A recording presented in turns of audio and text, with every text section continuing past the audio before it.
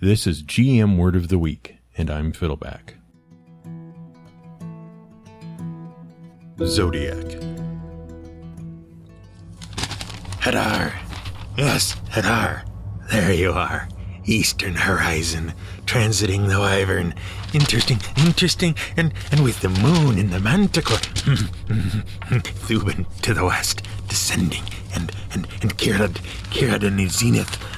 Kirad in trine with Thuban and Hadar. Oh, dear, curse me. Dark times ahead, dark times written in the stars. I warned the council to always keep one eye on the Zodiac. Now they will all see if we survive.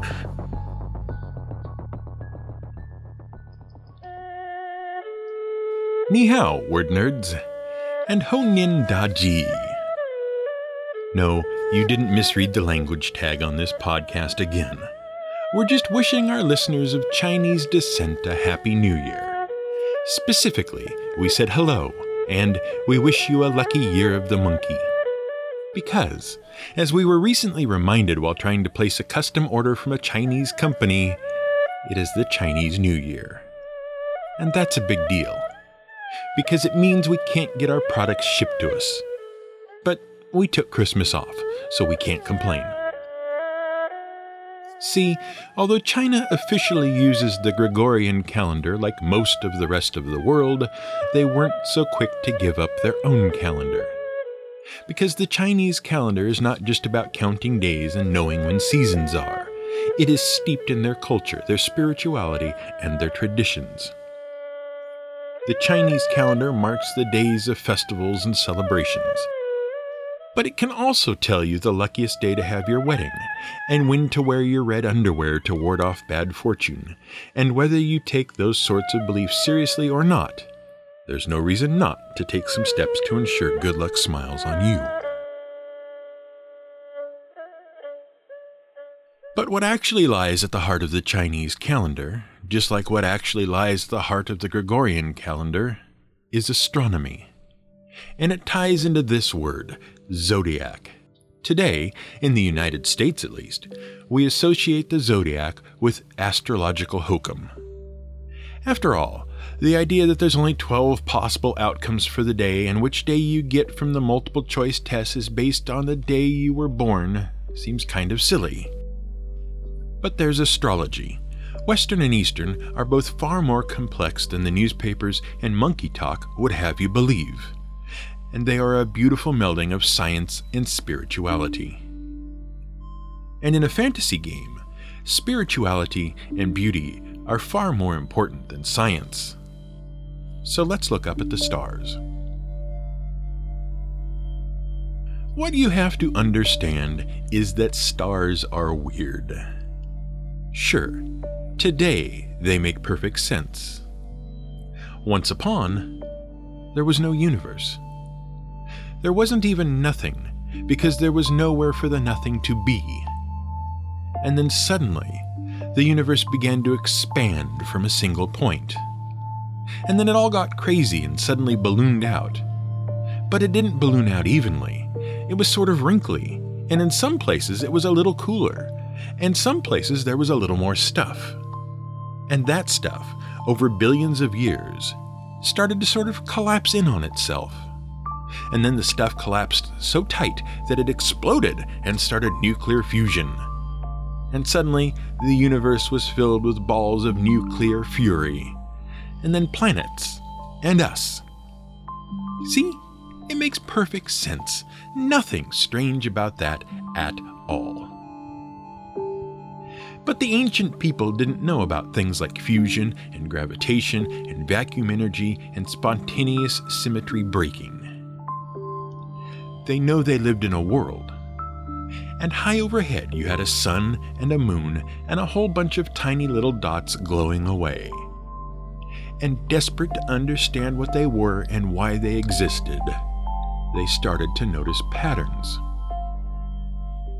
In the Middle East, for example, they noticed particular collections of stars that looked like animals, if you really squinted. And they noticed that the sun traced a path through the same collection of animal shapes every year. and that became the zodiac, which is a Greek word that means circle of animals. Oh sure, they also noticed seasons and lunar cycles and other things. But the zodiac was all about which star patterns the sun wandered through and what the gods were trying to tell them in that secret code. Meanwhile, in ancient China, they were paying attention to something else. They noticed the number 12.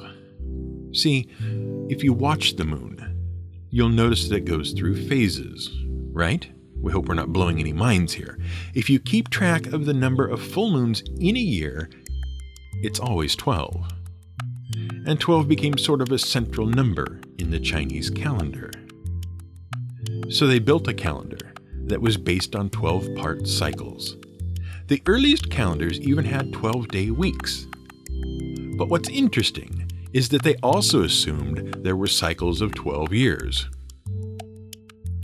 Why? Because they watched a particular star wandering across the sky. And that was weird, because the other stars stayed still. This particular star, and a few others, moved, though. In Greece, they called those stars planetos, which means wanderer. And that's why we call those moving stars planets. Of course, eventually, we figured out the difference between stars and planets. This particular energetic little star was called Sui Jing, the year star, and we call it Jupiter. And if you round off a little bit, it appears to take about 12 years to get back to where it started in the sky. And that is where the idea of cycles of 12 years comes from. The Sheng Xiao is what we think of as the Chinese zodiac. It literally means birth likeness, and it derives from the idea that each year has its own special qualities that come and go. If you're born in a particular year, you're likely to pick up some of those properties. And when those years come around again, that has a particular effect on you. Because the universe is, after all, based on mathematical cycles. Honestly, it's not too different from the Western zodiac, is it? The year is divided into 12 periods based on where the sun is in relation to pictures in the sky. If you're born during a particular period, you pick up some of those qualities. Again, it makes a certain amount of sense. But it's still clearly silly to break everything down into just 12 periods, whether you're Chinese or Roman, who were obsessed with astrology. Well, of course it is. Even astrologers think it is, the ancient ones and the modern ones, because there is a lot more to astrology in either hemisphere than those simple cycles. For example, in Western astrology, everything is based on a horoscope, right? But a horoscope isn't just a 2-sentence summary of how your day is going to go. The word means picture of time. And what it actually is an accurate picture of the entire sky, the parts we can see and the parts we can't, at a specific moment. A Western horoscope divides the sky first and foremost into 12 houses, basically just 12 segments with different properties. Those things are where they are based on geography: north, south, east, and west. Now, the zodiac, the wheel of animals, rotates around the earth. So there's also a ring that shows how the zodiac currently, at any given moment, lines up with the houses. And then you have to plot the position of the sun and the moon and the planets, Mercury, Venus, Mars, etc., against those houses. And the relationship between every tiny little part of the chart determines something about the forces that are currently in play in your life. And, I should point out, all of these positions are relative to where you are. For example, when you are born, if you want to know what type of person you are, you need a birth chart. It's a horoscope that draws out the exact appearance of the sky at the moment of your birth as it appears from the location on Earth of your birth. Now, we here at Word of the Week are not prepared to go on record as saying just because it's complicated, that makes it true. We're pretty sure astrology is hokum, just like phrenology and palm reading and Ouija boards.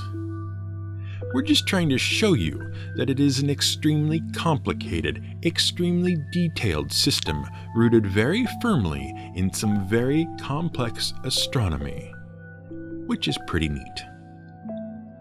What about the Chinese Shengxiao? It too is based on far more complexity than simply naming a year after an ox and calling it a day. For example, the sequence of animal signs, which we should name quickly. The animal signs of the Chinese zodiac are the rat, ox, tiger, rabbit, dragon, snake, horse, sheep, monkey, rooster, dog, and pig. And each of these is a symbolic representation of certain qualities and spiritual forces and the like. For example, monkey is associated with cleverness, innovation, adaptability, enthusiasm, and honesty. But monkey is also associated with arrogance, jealousy, and sometimes a bad temper. The sequence of animals is complicated by the fact that the 12-year cycle of the zodiac lies within a longer 60-year cycle, which is based on a counting system known as the heavenly stems and earthly branches. The 12 branches are the 12 animals. They represent the forces present on earth and in living things. The 10 heavenly stems represent the divine forces, in this case associations with the 5 Chinese elements of wood, fire, earth, metal, and water, and the fundamental Chinese duality of yin and yang. So you have natural growing wood and cut lumber. You have native earth and you have earthenware. You have metal ore and wrought metal. See? The cycles are even more complicated than that, though, because there are also seasons and even hours of the day, and all of them correspond to mystic forces. Mid to late morning is the time of snake because that's when snakes leave their burrows to hunt, and some folks take these cycles very seriously. For example, it is sometimes believed that people born in a particular year, their Benmingnian, or year of birth, are particularly unlucky when their sign comes around again. The god of age, Tai Sui, tends to visit misfortune on people when the cycles match up, so those who want to protect themselves gird themselves with red clothing, particularly socks, belts, and underwear. Those given as gifts by elders are believed to be particularly lucky. Red, as a color of luck and to ward off evil spirits, also shows up in the tradition of giving money in red envelopes for holidays and special occasions. Anyway, at the time this podcast goes live, we will be 4 days into the year of the fire monkey, and you might be asking why those animals and why in that particular order. The Western zodiac was based literally on seeing pictures in the sky. What is the Chinese zodiac based on? Well, remember, these animals are symbols for greater forces, at least in theory, but there is a story about why they come in the order they do. Once upon a time, the Jade Emperor, the god of heaven, decreed that animals would serve as the basis for his calendar, and that the 12 animals that showed up first to his court would be the ones to represent the calendar. It was like one of those radio contests, except that being the first caller meant you literally got to be a channel for the fundamental forces of the universe and govern time. Rat and Cat were very excited. They decided to wake up early, they were roommates back then, and get there first. But Cat always slept in, so Rat promised to wake Cat up early. But when Rat woke up the next day, he was so excited that he ran out of the house and forgot to wake up Cat. Along the way, Rat met other animals, and he was worried he wouldn't get there first because the other animals were faster. so he cut a deal with Ox. If Ox would let him ride on his back, Rat would sing for Ox the whole way. Ox agreed. The two arrived ahead of all the other animals, and then Rat suddenly scurried ahead of Ox at the last minute.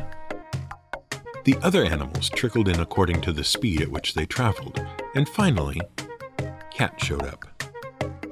And Cat was so late that all the positions were filled. And this is why Cat hates Rat and tries to murder him every chance he gets. Basically, you could say that Tom and Jerry was entirely based on the Chinese god of gods creating time and having a contest to decide who gets to be on which page of the calendar.